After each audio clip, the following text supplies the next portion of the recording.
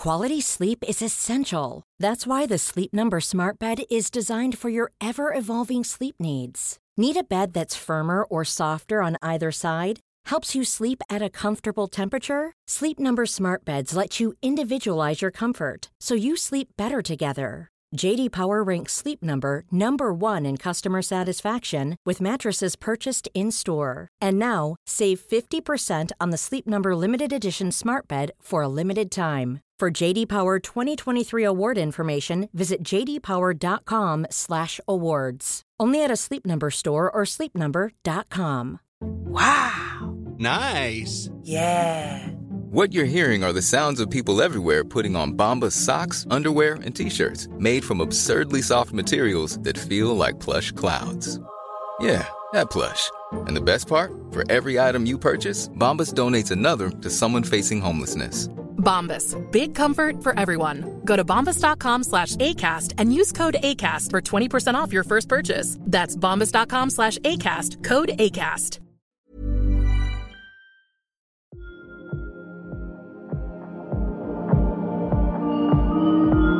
People with mental health conditions such as schizophrenia or major depression or bipolar disorder are dying, on average up to 15 to 20 years earlier than people in the general population who don't have those conditions.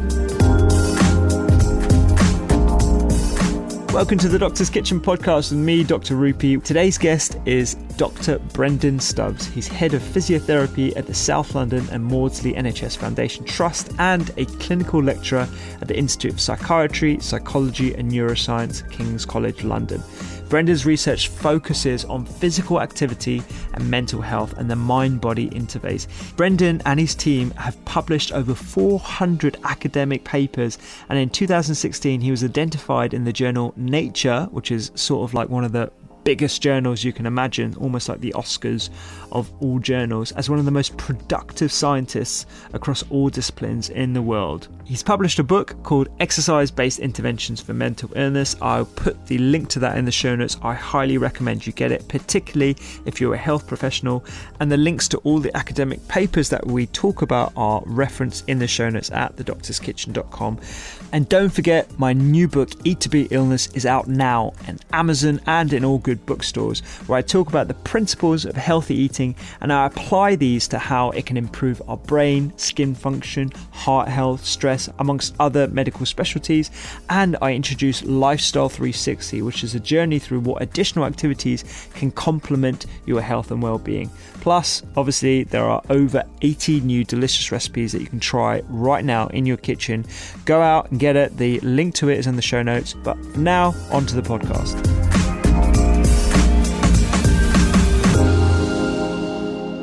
Brendon, welcome to the show. Thank you so much for inviting me. I'm delighted to be here. Yeah, I'm so happy for you to get. And I think, honestly, I was looking at your bio a couple of days ago, and you're probably the most published person that I've had on the show thus far. Literally hundreds of papers.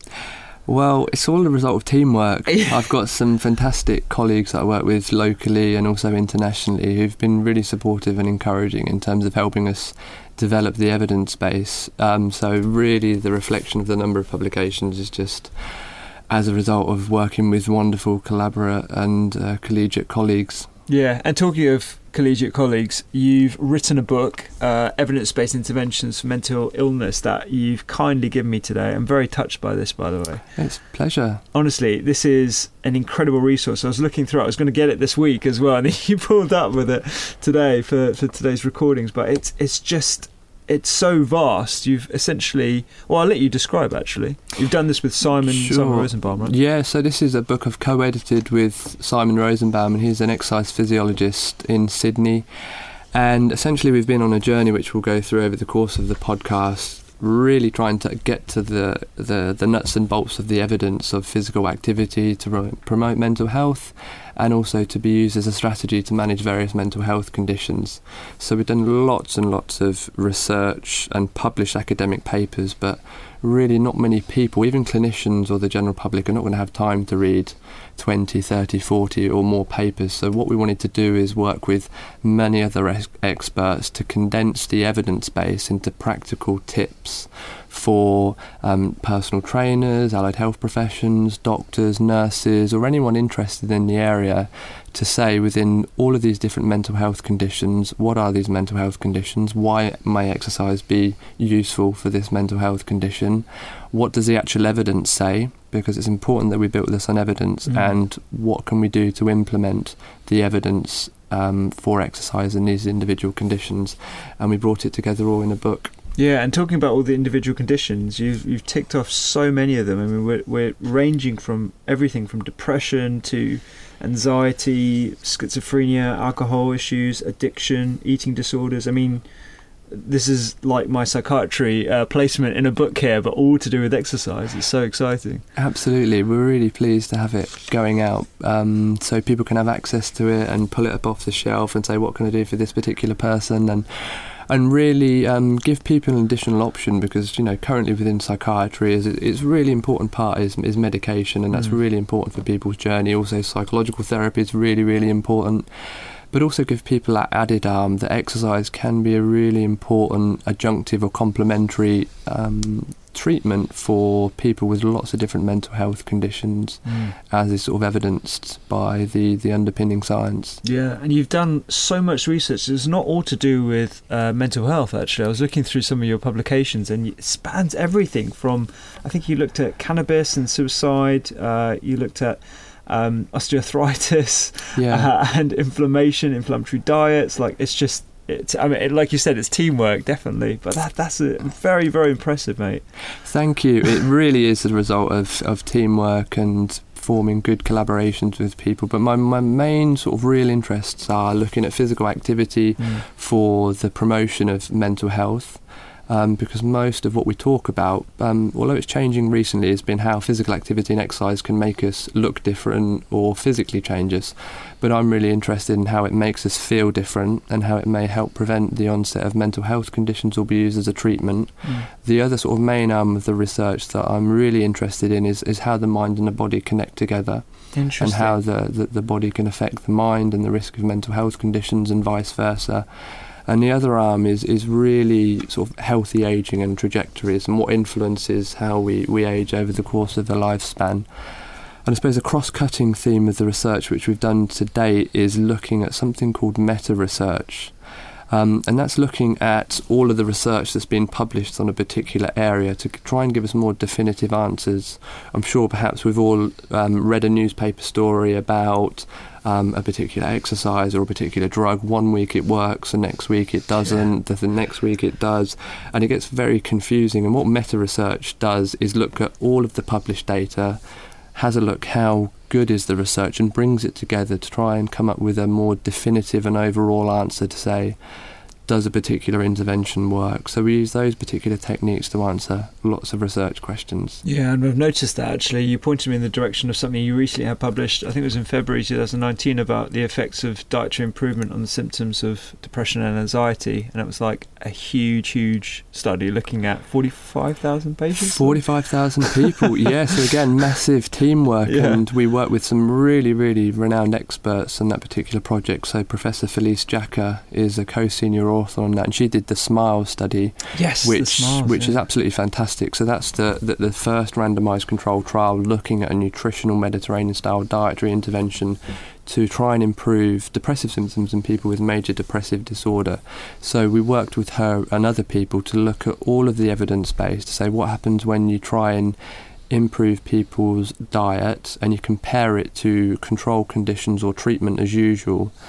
And do you get changes in people's symptoms of depression? So we included people with depressive symptoms and also major depression. And what we found is really exciting and encouraging is that you can get improvements in depressive symptoms when you have improvements in people's diet, particularly following a Mediterranean style diet.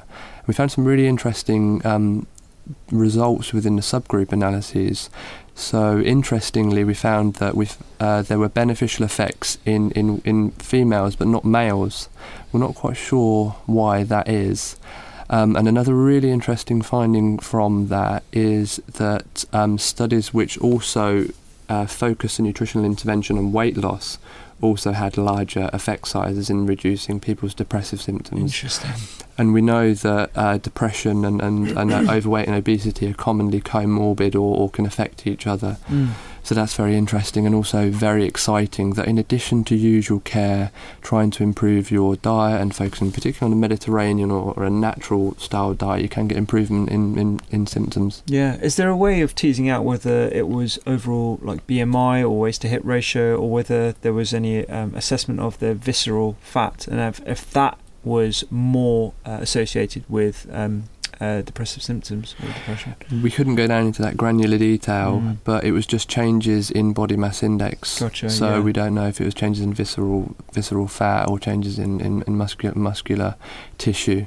But it's really interesting. Yeah. Are there any hypotheses as to why we see a greater effect with women in these sorts of studies? No, we're not sure. We're not sure particularly why that is, and the field's really emerging and exciting. So this has been all looking at trials, so interventions, but there's been some observational data where we look at people over time and look at how their diet may influence the risk of developing depression. And what has been demonstrated, again with meta-analyses of observational data, is that people who eat a more traditional Western diet, so higher in sugars and more refined carbs and saturated fats, are more likely to go on to develop depression compared to people who eat a less inflammatory diet. So the inflammatory hypothesis is one of the mechanisms through which may increase the risk of developing depression, but also the Mediterranean style diet is also quite anti-inflammatory, so that may be one of the mechanisms which reduces the depressive symptoms for people with depressive symptoms and major depression. So that's really exciting, and I know that there's quite a robust evidence showing that when you look at people with major depressive disorder and you compare them to controls and you look at these peripheral inflammatory markers, cytokines and chemokines such as interleukin 2, 4, 6, C-reactive protein, tumour necrosis factor, you consistently find there is this elevated peripheral inflammation in people with major depression also. And we did a meta-analysis last year looking at all of the data, about 80 studies, and found there were consistent increases in all these inflammatory cytokines. And if you bring it back to the antidepressant literature and you look at what happens when people improve on antidepressants, you notice this decrease in some of these peripheral inflammatory cytokines as well. And we did a paper on that in neuromolecular biology as well, so that could be one of the mechanisms through which diet reduces people's symptoms of depression. I have so many questions about this. Sorry, that was a bit of a waffle. No, cool. That's absolutely fine. Because I'm fascinated by this theory of inflammation almost underpinning a lot of different chronic lifestyle-related diseases that we're seeing in the Western world, or creeping up into developing countries as well, as they adopt a more Western diet or Western lifestyles as well. There was a book I'm sure you come across by Professor Edward Bulmore that's talking about the inflamed mind, and I absolutely love the perspective on that and how we've had a dualistic theory of thinking about mind and body as separate, and now we're actually becoming more receptive to the idea of inflammation actually affecting the brain, which was previously thought to be immunoprivileged.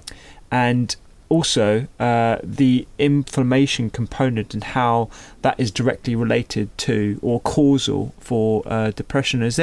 Are we getting any closer to a biomarker that could essentially that we as frontline practitioners could use in the diagnosis of mental health issues, particularly depression, and medications as well? Or lifestyle changes, as I'm sure we'll talk about with exercise. Yeah, sure. I don't think we're at that stage yet. Most of the evidence around inflammatory changes is cross-sectional, and there is some prospective data, so I don't think we're particularly at that stage yet. But as you know, many of these inflammatory changes also occur as a result of many other factors as well, so it's quite difficult to disentangle, is there a causal pathway? There has been some really nice Mendelian randomization studies, and this is a really fancy genetic type of study where you look at causal pathways between an exposure, say in this instance an inflammatory cytokine and chemokine, and an outcome, in this instance depression, and there is suggestion that some of these inflammatory cytokines, particularly C-reactive protein, may be causally associated with higher depressive symptoms and major depression. Yeah, so I think what I find fascinating is we can measure a lot of these different chemokines like IL-6 interleukins and all the different and TNF alpha in laboratory sessions, but we can't do that in frontline medicine at the moment to essentially give people an understanding of what may be related to their symptoms. Yeah, quite. And it's, some of those tests, as you know, are particularly expensive, and you can't be routinely going around taking people's TNF or C-reactive protein as well. Yeah. So hopefully some of the evidence which we'll go over the course of this, talking about lifestyle being a marker as people's well-being and also risk of depressive symptoms, could be a good indicator. Yeah, because looking at some of the patients that I see on a day-to-day basis, I can understand where they're getting inflammation from, whether it be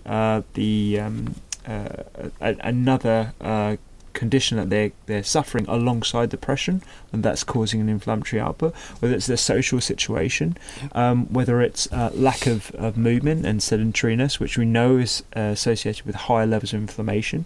It's quite amazing, that we haven't developed something, or something's not on the horizon, to essentially test that hypothesis that I form in my sort of clinic when I'm looking at someone, and how we can actually treat them using lifestyle or other sort of pharmacological therapies. Yeah, hopefully that will be a good next stage, and then we could ultimately develop personalised interventions on the front line for people based on their presentation. I think that'd be amazing. Yeah. Particularly if we could go down the non-pharmacological route and looking at lifestyle as an approach for those particular people. Yeah, so we were connected by Romy, who's a good friend of mine, who's a psychiatrist, training psychiatrist, and she connected us an email. I was like, you guys definitely need to speak to each other.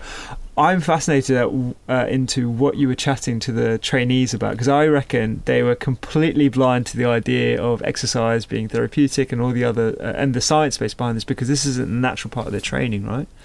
No, absolutely not. As you know, and you've championed, lifestyle medicine has not been routine part of general medical training full stop, but particularly within psychiatry it's adopted very much this dualistic treatment approach where medication or psychotherapy is the frontline treatment approach for people, and there's really good evidence base for both of those approaches in a range of mental health conditions as well, and clearly it's important.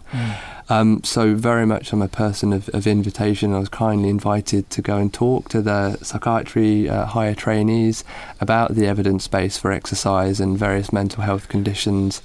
And where do you even start? We're very concerned in mental health services, particularly at the moment, around the scandal of premature mortality, where people with mental health conditions such as schizophrenia or major depression or bipolar disorder are dying, on average up to 15 to 20 years earlier than people in the general population who don't have those conditions. And 70% plus of those early deaths are attributed due to non-communicable diseases, physical healthcare conditions, particularly cardiovascular and metabolic diseases. So this is it's a human rights disgrace, really, that this is happening to this portion of society. So what I'll often do is, when I'm talking to medical doctors or psychiatry trainees, is I'll put up some of the hardcore evidence looking at physical activity and exercise as an actual treatment for cardiovascular disease and also preventing mortality. There's a particular paper within the BMJ in 2013 which I love to put up, and it was a paper by Nacy and Professor Ioannidis, who's the awesome professor at Stanford University, and essentially what they did was this head-to-head comparison in the general population of huge numbers, compared physical activity versus common pharmacological interventions for cardiovascular disease mortality, such as statins, beta blockers, ACE inhibitors, and various medication classes. And essentially what they found for cardiovascular mortality is exercise and physical activity was broadly as effective as these common pharmacological interventions. So it's a very good, weighty study to put up. Obviously, medics like the BMJ, it's commonly read, it's got a lot of kudos with it, so I often use that as a particular hook to get people interested. I could keep going on and on and on about the evidence base. Yeah. You mentioned two different things there, physical activity and exercise. Is there a distinction between those two in the literature, and how do we define what is exercise and what is physical activity? There is. So there's a really famous definition from the 1980s, which, and essentially physical activity is defined as any bodily movement that increases energy expenditure. So that literally is any bodily movements, and that could be just going to pick your hand up, pick up a cup of tea, going to do the washing, going up and down the stairs, just general moving, and that's really important for all of us. But exercise is a subset of physical activity where you have a specific intention to improve your fitness, and often exercise is a higher intensity than physical activity, although physical activity can be vigorous. And when we're talking about physical activity and exercise, we talk about how difficult it is based on the energy expenditure. So we talk about light physical activity, which is typically lower levels of activity, such as very light walking or doing some housework or chores. And then we have moderate physical activity, which could also be classified as exercise, and that could be brisk walking, where you're getting slightly short of breath when you're doing something, or having a gentle jog, or perhaps playing badminton at a not very high level. And then we have vigorous physical activity, which is at the other end, where you're really panting to get your breath when you're doing a particular exercise. It could be sprinting or doing something else quite vigorous. So that is a distinction between physical activity and exercise and the different categories of it. And most guidelines, such as the government guidelines here, or also international guidelines, have really focused on trying to get people to do more moderate and vigorous physical activity. So currently here it is recommended that you do 150 minutes of moderate physical activity over the course of the week, or 75 minutes of vigorous. It could be in chunks over the course of a week.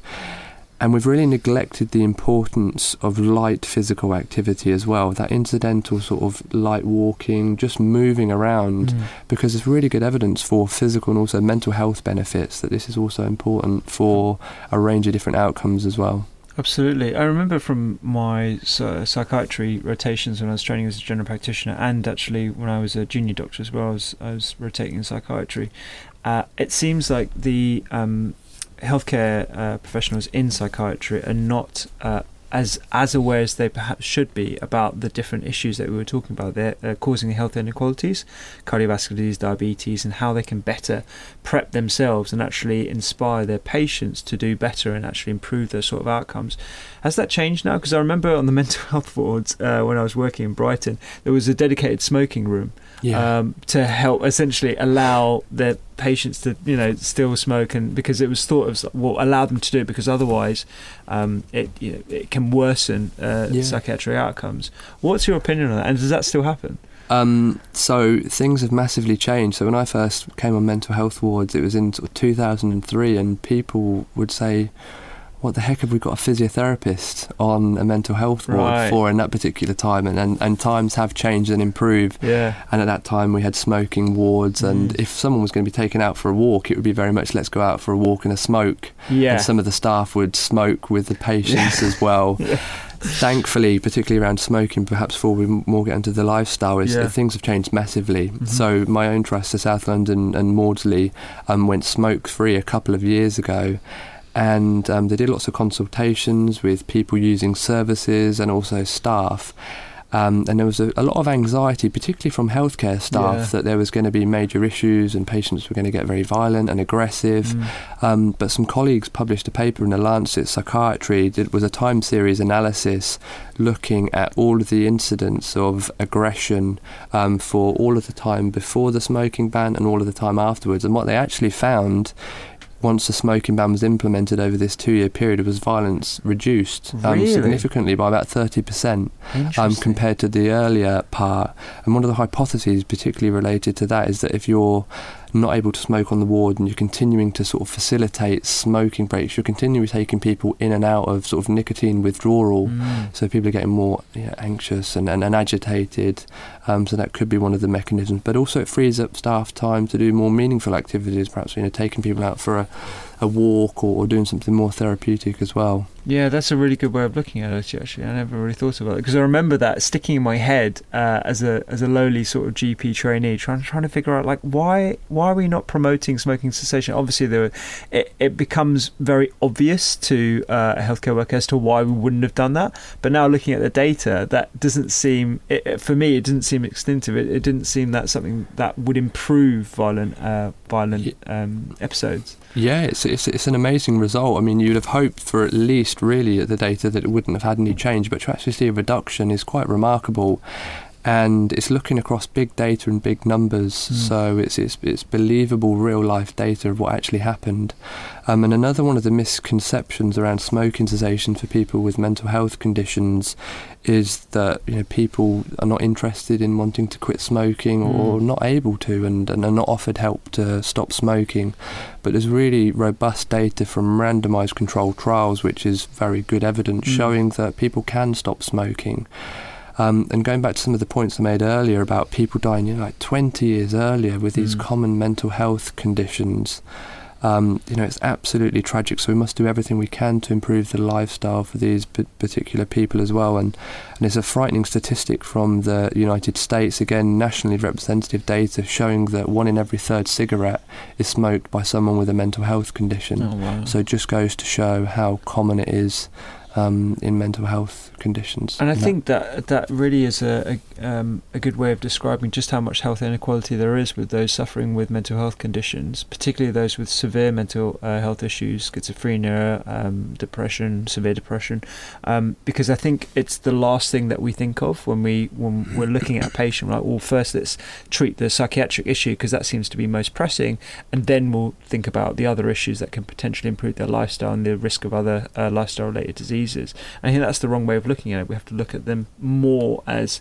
a general patient that we're trying to improve a whole bunch of outcomes, because that does have an impact on their mental health issues, right? Absolutely. And what I would really like to do as a piece of research going forwards is when people first come into services, particularly young people, is if at that point of crisis, obviously we can help stabilise people's mental health, but at that time we really get in a robust evidence-based lifestyle intervention package then to support them to improve their focus on their diet and also increase their physical activity, and having some of those interventions which can really improve their mental health and physical health. Because some of the medications which are often used, and again I'm not going to knock the medications because they do work and they're really important for people, like all medications have unwanted side effects, but some of the most common side effects are weight gain, and also increased risk of other cardiometabolic issues and diabetes. So if at that particular moment we can also really throw the kitchen sink at people to do this non-stigmatising intervention of exercise and lifestyle, could be a real opportunity to prevent some of the downstream issues of the weight gain and the low moods that may come as a result of it. What sort of ways and methods have you introduced to the psychiatry trainees with regards to improving their ability to motivate their patients to increase physical activity and maybe even do structured exercise? So it's been relatively simple pieces of advice. Equipping people very much with the knowledge about the evidence base has been an important first part to get people on side. But then it's been very much reinforcing the message that just encouraging people to do small changes can make a really important difference. Many people with long-term mental health conditions, particularly if they've been in services for a while, are inactive and not doing much, but it carries a lot of kudos if their sort of leading doctor or their doctor makes recommendations about being more active. Absolutely. So just having those encouraging conversations can be really, really important. So I just reinforce that message that just getting off the bus to stop earlier, or just going for a walk on your lunch break, or just once a day, just doing 5 minutes, and that can be really, really important to get changes in people's mental health and physical health. And once people become more active, then they can move along that physical activity continuum and increase the intensity and the amount in which they can do. So it's really empowering people with the knowledge and also the sort of support to be able to do that. We talked a little bit about the mechanism by which physical activity and exercise can improve mental health outcomes, it being an anti-inflammatory, essentially. That's comparable to some of the drugs, actually, from some of the research that I've seen. Are there any other hypotheses or actually mechanistic reasons as to why we see improvements in mental health across the spectrum, as is evidence in your book, for mental health issues? So there's a number of different hypotheses which we're working on at the moment. The anti-inflammatory hypothesis is a common one. We're still learning in the field, but one of the other areas which is really exciting is looking at the area of the brain called the hippocampus, which is responsible for our feelings and consolidating memories from the short to the longer term. And if we look in lots of different mental health conditions such as depression or schizophrenia or even some cognitive issues such as mild cognitive impairment, we see a decrease in volume in the hippocampus. But this area is also really responsive to aerobic and potentially resistance exercise as well. So there's some, we did a paper in Neuroimage published in 2018 looking at all of the interventions for aerobic exercise over 12 to 16 weeks.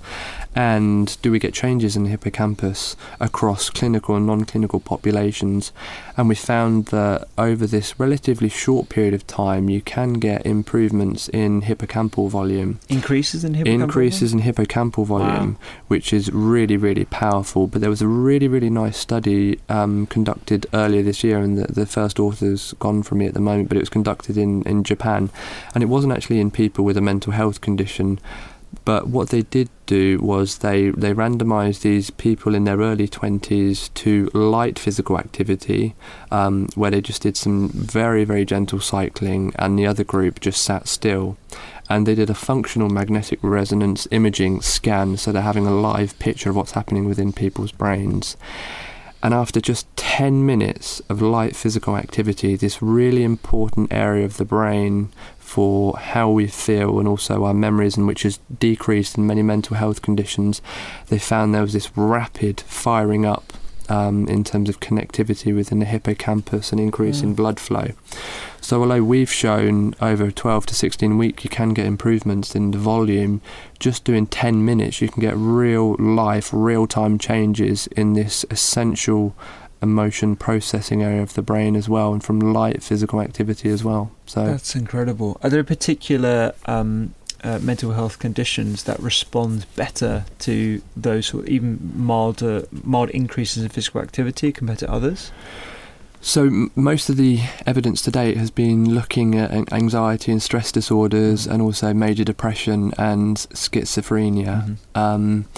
And if you look in, say, depression, for instance, there's really good evidence now that from randomised control trials, so we're comparing it to no intervention, and we can causally say is the treatment that's making an improvement in outcomes, you can get improvements in people's depressive symptoms, which is absolutely incredible. So we've got really convincing evidence that exercise, aerobic and also resistance exercise, can reduce people's symptoms. And the NICE guidelines, which guide clinical care in the UK and carry a lot of clout, are going to be changed later this year. And very much in line with the evidence around the treatment of depression, there's going to be a recommendation that as a frontline treatment for mild to moderate depression, exercise is offered as a frontline treatment, which is really exciting to see that recognition. Is that going to be alongside treatment therapy, or as a first step? Either. So it could be a first step recommendation or alongside treatment. Yeah, I can imagine it almost being a package, like going along to park run or walking groups, or like a whole bunch of other activities that are available to the locality of a general practitioner. I find that there's a lot of variance up and down the country as to what is actually available to patients, and it also depends on how enthusiastic the doctor is about the evidence base, or if they're even aware as well. Absolutely, and the individual sort of knowledge and confidence as a clinician to make recommendations has such a powerful impact on whether you're likely to pass that information on to your colleague. And I find that when I talk to healthcare professionals or medical doctors, that there is a real increased sort of thirst for knowledge, but some of the evidence is still not being filtered, particularly on the ground floor. Of course, you get some really interested and very forward thinking and colleagues who really push that, but generally, because people are so busy, it's very difficult, even if you are immersed in the area of the literature like we are, to keep on top of it all of the time. Yeah, totally. That's why, podcasts like this are so important to try and get the evidence out. Yeah, we'll actually talk about tips for general practitioners and other healthcare practitioners at the end of the podcast, just to sort of give people an understanding of like how and why this is so important to bring up with everyone, I think, in a preventative manner as well as in a therapeutic manner. We talked a little bit about the anti-inflammatory effects and the changes in hippocampal volume. Are there any other sort of hypotheses as to why this might actually be having benefits on mental health health issues? Yeah, so I don't want to be too reductionist about it. We're very much learning at the moment. I spend quite a lot of time looking at the literature, and we don't have a definitive solution yet. And in reality, it's probably very complex and multifactorial. There's many factors which contribute to it. So clearly there's some psychosocial mechanisms which contribute, perhaps increase in confidence in your body, increased self-efficacy. Definitely. And just feeling better about yourself. And that's really important. That contributes to people's mental health and well-being also as well. And there's also emerging evidence around sort of the endocannabinoid system, although we're not there yet whether we can say if that definitively contributes to protection of mental health. But one of the areas which has floated around for a very, very long time is looking at endorphins. And is it endorphins that really account for this feel-good and antidepressant effect? But we actually don't think that's a mechanism through which exercise makes people feel good, because if you look at some of the physiological data, endorphins can't cross the blood-brain barrier very easily, so it's probably not related to endorphin release and many of these other factors. Interesting, because that's like a commonly held belief, I think, amongst a lot of practitioners, that you exercise, you increase endorphins, it makes you, feel good and happy hormones and all the rest of it. Yeah, but the science is actually really, really shaky, and there's some robust physiological data showing that endorphins have a great deal of difficulty permeating the blood-brain barrier, so it's not likely to be that. But unfortunately some of these hypotheses can stay entrenched for many, many years afterwards. I mean, it's kind of like the old antidepressant sort of effect, that you address this chemical imbalance. You're depleted in serotonin, and we give you these antidepressants and they replenish and improve your serotonin levels, and again that's not how we believe antidepressants work. We as human beings have a tendency to think about things in a very binary fashion, but unfortunately our physiology just doesn't work like that. I'm fascinated by the number of different pathways like a single drug can impact, and almost the covariance amongst all these different factors. When you go to parkrun, for example, not only are you exercising, but like you said, you're part of a community that can again have an impact on your psychosocial factors, feeling of self-worth, feeling of community, a sense of purpose, that sorts of things. So there's so many different things that you can't really count for and factor into scientific research. Absolutely, and we can only do our best in that. I mean, as humans, we're amazing what we do. I mean, we're incredibly complex, and we don't understand many of the underpinning mechanisms which can contribute to it. And all we can do is try and adjust in what we do in statistical models for all of these other factors. But no human research really, particularly when you're looking at lifestyle, is perfect. There's always going to be unmeasured factors and unknown unknowns which can contribute to it. And I suppose when you're developing interventions and you're looking at a randomised controlled trial, so theoretically speaking, the only difference if you do a robust randomised controlled trial between the people getting the intervention and the control should be your actual intervention. If you do a good randomised controlled trial, everything else, those psychosocial mechanisms, contact, circumstances, should, if you use big numbers, even out across both groups. But of course, it's research is imperfect. Because as people, we're so complex. Yeah, definitely, and it's very hard to randomise certain lifestyle factors as well, and very, very, very difficult. And you find something really interesting within the physical activity literature generally. So there's a really nice, interesting meta-analysis generally, which looked at what happens to the physical activity levels of people in control groups. So they sign up to an exercise intervention study, and then you get randomised to the exercise or the control group. So you're signing up to an exercise study. You'd have been given an information sheet and told about the benefits of the study, why exercise is going to be good for you. And then you get assigned into the control group. And then what they find consistently is that people in the control group all of a sudden start becoming more active as well, because they're enrolled in this study telling about the benefits of an active lifestyle. So it's very difficult to control for those things. It is, So sort of healthy behaviours that as soon as you heighten it in people's awareness of like, okay, I might start moving a little bit more, you become a little bit more consciously aware and stuff. I find it's almost one of the ways in which I like to motivate people when I see them. Instead of saying you should exercise 150 minutes per week, which I find for a lot of people is largely unhelpful because it sounds very it sounds very overwhelming, I think, for a lot Fully of agree. issues. Yeah. 150 minutes is a lot, and there's been many weeks when I've not met 150 minutes of moderate physical activity.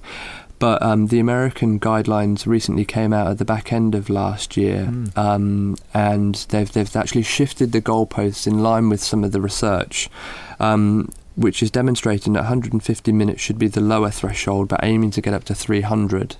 But they've added a really, really important caveat to that, because recognising that so many people do not meet 150 minutes, particularly those with chronic physical or mental health conditions, and just really emphasise that these are aspirational targets. If you're not meeting those, just getting started and making small changes, just a couple of minutes a day, can have a really important impact on your physical and mental health as well.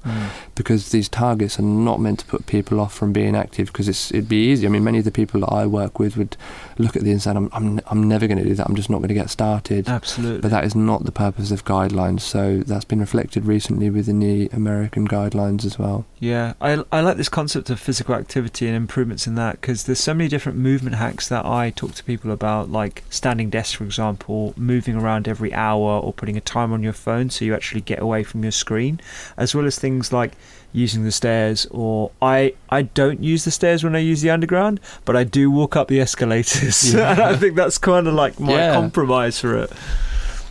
Yeah, those small little snacks throughout the day are just so important as well. Yeah, just taking those small changes. I'm fascinated by the evolutionary advantage or disadvantages of having depression. Like, why does this actually happen? There's so much beauty in our design, like how our cells work and how we take in macronutrients and then convert them into energy and stuff. Why does depression happen, and why do we... And I'm putting a massive question to you at the moment. Wow, Rupert, you are. Yeah, I'm going really deep here, but why does this happen? Why are we seeing record levels of it? And I know this is a complicated question and answer as well, because there's so many different factors that will contribute as to whether one person has depression or not. And our traditional treatment is just you give a pill for an ill, and there's one diagnosis and there's one answer. But this there has to be a reason as to why we're seeing record amounts, and what has happened, or what we've done to our environment that can be contributing to it. Sure. So let me start No pressure. Yeah, no pressure. Okay. So let me start by saying, depression is extremely complex. There's a number of important genetic factors which contribute and increase people's risk of developing depression as well. So we can't ignore genetic predisposition for some people. But there's a number of important environmental risk factors which predispose people's risk of developing depression earlier. I mentioned earlier Professor John Ioannidis of Stanford University, and he has developed a particular technique to understand how good is all of the evidence on a particular topic. So if you look in the literature, for instance, at what may contribute as environmental risk factors for depression, there will be lots of meta-analyses that have looked at individual exposure, such as social status, whether a relationship breaks up, whether sex makes a difference. And he's developed this method called an umbrella review, where you quantitatively reappraise all of the evidence for risk factors for a particular condition. So we worked with Professor Ioannidis and published a paper last year to look at every meta-analysis that had ever been looked at to say what are the environmental risk factors which contribute to depression. And you do a number of statistical tests, and you essentially classify the evidence into 4 different grades through some statistical tests. And if I go into detail, I will send everybody to sleep, but I'm happy to send people the paper. But essentially you come up with, is the evidence convincing, highly suggestive, or not significant? So you look for biases within the data. Is there enough cases and samples? And essentially out of 134 pooled meta-analyses, so people had pooled data 134 times from lots of different environmental exposures, we only actually found 5 environmental risk factors with convincing evidence which contributes to the risk of people developing depression. Okay. So those risk factors with convincing evidence were obesity, having 4 or 5 metabolic risk factors, sexual dysfunction, trauma during the childhood, and also relationship issues, if I remember correctly. So a lot of the evidence is really not up to scratch about what is actually contributing environmentally to the onset of depression. This is looking at big data population level. So that's not to say that other factors don't contribute. Sure. Clearly it can for individual people. So hopefully in a rather sort of long-winded way, I've emphasised that depression is complex. Yeah. It's genetic. There are environmental risk factors which come together to increase people's risk. Getting on to your other point about why we're seeing this increase in surge and high levels of depression, again, I think it's complex, but we're much more open now as a population and as a community. We're being much more open to talk about our own mental health, and there's been some great role models within the media, people talking about struggling with their mental health. And previously we've very much had a sort of don't sort of talk about it, don't sort of disclose it, but now there's been a real shift in awareness for high profile people coming out and talking about it, and also amongst healthcare professionals as well. People are much more aware about it, so I think it's a combination of increased awareness, people's increased willingness to go and seek help, and increasing information that there are treatments that we can do to help you. Yeah, actually, there's a colleague of mine who's on the clinical entrepreneurship program as well, and he talks very openly about mental health issues within medical staff, particularly those on the front line. He's a paediatrician, and the concept of having to deal with psychological trauma of being in an emergency scenario where you're at a an arrest situation, and then you're expected just to go to work straight after that, and then go to work the next day and the day after that, having had that traumatic incident. For most people in general sort of like non-medical environments, that would be harrowing, and they'd have to take weeks off work. But being a medical practitioner, you need to get used to that. So there has to be some sort of way in which we allow for that sort of that normal response to a stressful scenario like that, to essentially process it ourselves. And at the moment we don't have that, and I think that's a really important point amongst medical professionals, to be very open about the fact that we do have issues, and it is we have to process them ourselves. Of course, and it's so important, because life can be hard for us all at certain times, and particularly when you witness difficult situations like you will do in hospital environments. I mean, generally, when people come and see us as healthcare professionals, or particularly in emergency department, things are not going particularly well for people. So it's quite obvious that we're going to see difficult situations and people in great distress.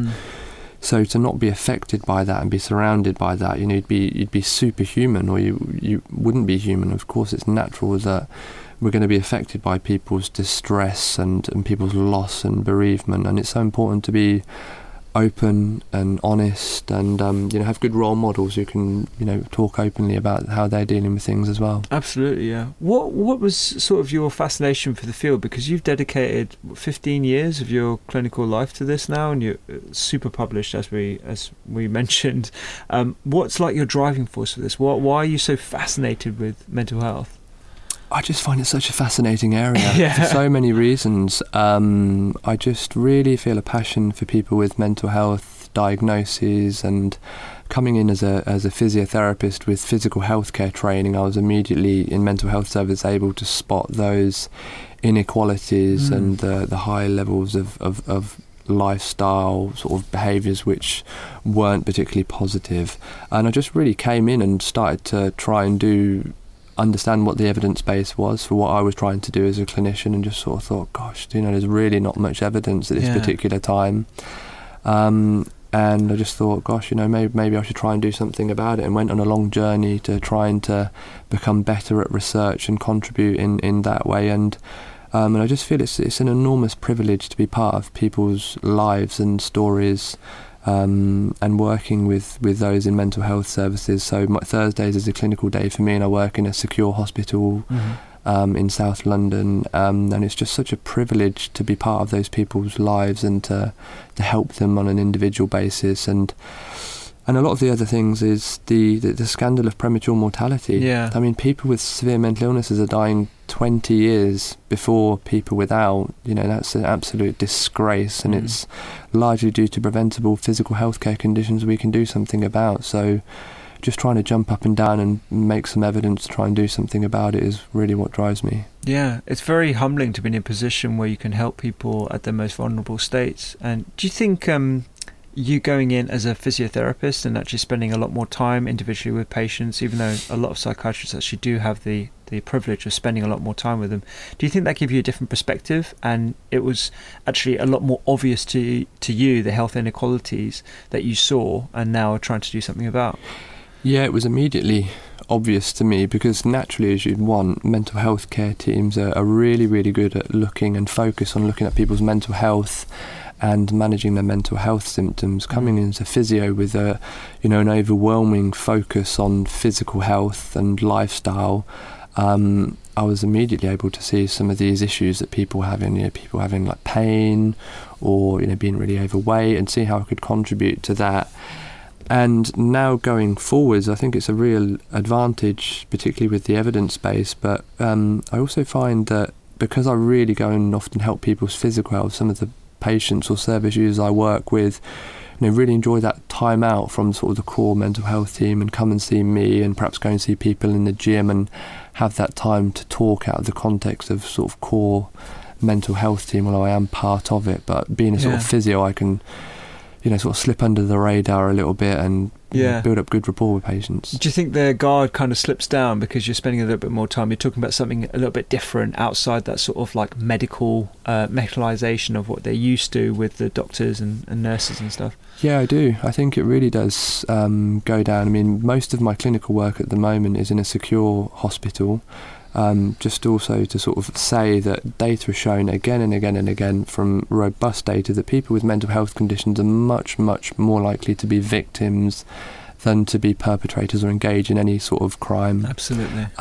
But some people do end up in the criminal justice system. So instead of languishing there and not having their mental health treated and being really unwell, they come into a secure hospital, and that's where the focus of my clinical work is at the moment. So many of those people I work with have been in prison for a very long period of time, or mental health services have difficulty building up trust with people. And I often find that sort of being in a physio and looking at people's sort of muscles and bones and fitness, they really like that. They don't see that I'm coming in to sort of come and assess their mental health, and I can really build up a good rapport with people, and it's just such a privilege to go in and do it. Yeah, that's super interesting. If you could redesign, not maybe you don't want to redesign, but if you could design the perfect sort of like mental health environment for those who are in a mental health institute or in those in the community, how would you go about doing that, and where would you put perhaps a little bit more focus? I pretty much know what you're going to say, but but just for those listening at home. So early intervention is key. So when people are presenting with their first mental health crisis, clearly they need to have their mental health assessed. In an ideal world with unlimited funds, what I would like to do at that particular time is also have like an adjacent gym or other fitness health studio, which is also has like kitchens. So immediately when people come in for their first treatment, and perhaps when they're sort of stabilised or they're well, they can come in and we can really engage people in exercise and also nutritional interventions as well. But that should be very much a follow-on, because we don't want people to stay in mental health services. We want people to get well and go out in the future. So help support people once they are stabilised to go into the community to live healthy lives longer term. That would be a sort of real dream when first comes into contact, and we can really help boost people's self-esteem and prevent some of the other issues which can arise when medication is perhaps first prescribed and people get weight gain and so on and so forth. So I know your legacy is going to be kitchens and gyms in institutions that are helping people, A, with their acute interventions, but B, helping them, again, go back into the community and live normal, happy lives. Absolutely. Because, if you go into like a new gym or something, like even myself, if I go into like a new gym and it's busy, it can be quite anxiety provoking if you don't know where the equipment is or where stuff is. So I think enabling people when they first present to have positive experiences around making lifestyle choices, but then also in buddying up with people and going into like local community and supporting them to make links and have positive first experiences would be so important for people, because we don't want people to be put off to engage. And of course, gym's not for everyone. It could be going to park run, it could be going for a walk, it could be trying out a local yoga class, but just really helping people make that smooth transition would be really powerful. Yeah, and you said at the start that you're interested in mind-body interventions and stuff. Are there any particular ones that shout out to you, or perhaps have a better evidence base than others? Yeah, so quite interested in yoga. So there's good evidence around yoga as a particular mind-body intervention for various mental health conditions going forwards. There's also some evidence around Pilates can help as a mind-body intervention. But they're the main ones I'm interested in at the moment. Yeah, I've had a colleague of mine, Dr. Claire, come in, and we're talking about yoga and the evidence base behind that, and it's quite fascinating just how many different health issues that yoga can be helpful for. A lot of people, I practice yoga myself. I go to the odd class, but I tend to do it on my own because I don't like looking at the teacher all the time and cricking my neck and figuring out which position is the best to be doing, or whether I'm doing it right at all. But that's super interesting. So one thing I didn't mention was why exercise helps with depression. Okay. So we did a randomised controlled trial with some colleagues in Germany, and again we looked at aerobic exercise supervised over 12 to 14 weeks, and we wanted to try and understand what are the neurobiological underpinnings of that, and we found that there was a change within this substance called BDNF, or brain-derived neurotrophic factor, which is very important to stimulate brain cell regeneration in key areas. And we found quite an exciting increase in BDNF, and that could be one of the mechanisms which is related to the antidepressant effect of exercise, and also really influential into the hippocampus.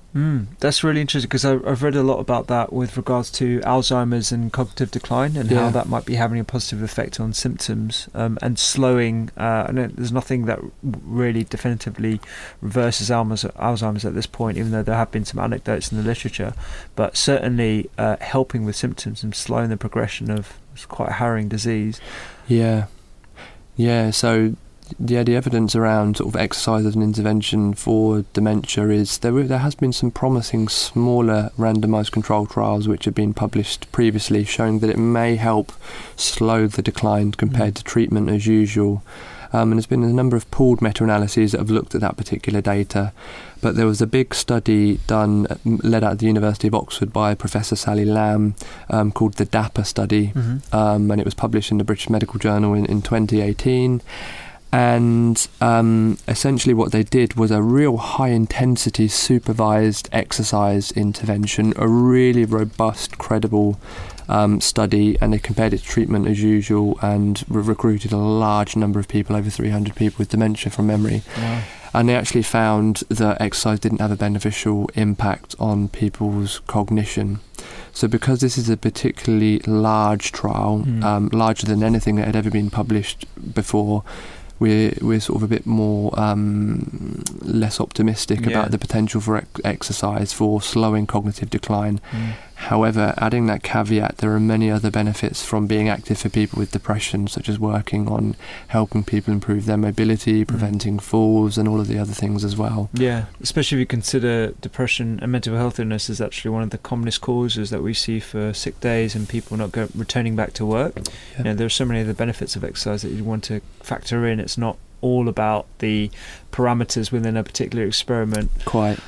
We published a meta-analysis last year looking at people's physical activity levels in the general population, and we looked at over 260,000 people across the world, and we looked at how active they were and what was their risk of developing depression like in the future, on average 7.5 years later.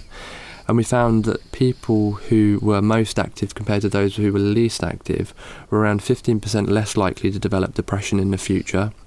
That was evident when we adjusted for other factors that may contribute, such as people's body mass index, chronic conditions, people's age and sex. It was evident in children, in adults and older adults, but the most potent effect was when people met 150 minutes of moderate physical activity over the course of the week, and there was around a 30% reduced risk of developing depression in the future. And that was evident across all geographical continents. So we're looking at population data here.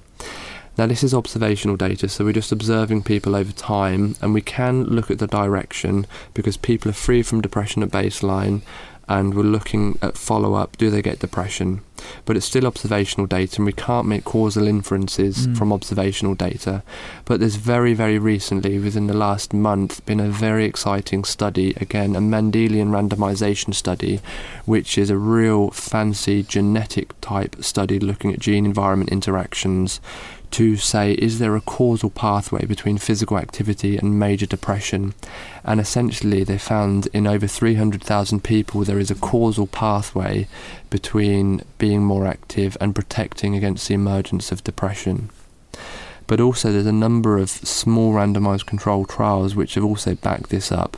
So there's been 2 randomised controlled trials where instead of the intervention being something helpful, like let's give people a drug or give people exercise, the intervention for people in their early 20s with no mental or physical health condition was sit still, do not move, be more sedentary, and the control group carried on as usual. And what they found is this enforced sedentary behaviour in these healthy young, people in their 20s. They made them sit down. They made them sit down. That was the intervention. They enforced sedentary behaviour. Wow. And what they found was over a 4-week period, those in the intervention group who became more sedentary started to have low mood and become depressed. Wow. So we've got the observational data from our meta-analysis showing an increased risk of depression from being inactive. We've got this genetic Mendelian randomization data now showing there is a causal pathway, and we've got some randomized controlled trial data showing if you enforce sedentary behavior there is a causal pathway. And one of the studies published in the British Journal of Psychiatry looked at the mechanisms for that, and they found it was related to changes into interleukin 6 as well. So that's probably one of the mechanisms, which goes again to the inflammatory hypothesis. I don't want to be too sort of reductionist about it. Again, there's many other factors which contribute. But it just goes to show at a population level just how important being active can help us to maintain a positive mental health. Wow, what an episode with Dr. Brendon Stubbs. He really is an absolute fountain of knowledge. He was sat across me without any notes and just pouring out study after study just at the top of his head. He really is an incredible academic and a clinician, and I'm so excited that he is pioneering the research looking at exercise-based interventions for mental health illness. And coincidentally, Exercise-Based Interventions for Mental Illness is the title of his book that I highly recommend health practitioners in particular get. One thing to reiterate from our conversation with Brendon, and it's something that he agrees with, is that it would be naive and reductionist to think that we can reverse all of our symptoms of depression or other mental health issues with just one intervention alone, be that diet or movement or pharmaceutical. And in many cases, patients require more than a collection of foods or an exercise regime to treat something as complicated as mental health issues. So it's not simply a case of a neurochemical imbalance that needs boosting, and it's really, really important to keep sight of that. Making sure that you get the right help and interventions from your doctor and other health professionals is key. And psychotherapy, as well as exercise, as well as diet, as well as pharmaceutical interventions on occasion can all have a important role. We talked about inflammation, we talked about diets, we talked about movement, and just increasing physical activity rather than just focusing on specific exercise regimes can all have benefits to our overall well-being, and particular our mood. These are all topics that I talk about in my new book, Eat to Beat Illness, in the section on mood, where I talk about nutritional science but also lifestyle features that can improve and preserve our brains, our cognition, as well as our psychological well-being. The links to all the academic references are on the show notes at thedoctorskitchen.com. You can find Brendon at Brendon Stubbs on Twitter and Brendon.Stubbs on Instagram, plus the links to all his research is actually on thedoctorskitchen.com as well. He has a ResearchGate profile that links to all of his 400 plus academic references. It is really a library of information that he's created. Make sure you give this podcast a 5-star rating if you enjoyed it. It really does help other people who can find the information useful find it. And subscribe to thedoctorskitchen.com on the website. I'm trying to put out newsletters every 2 weeks to give you top tips on how to improve your well-being. See you next time.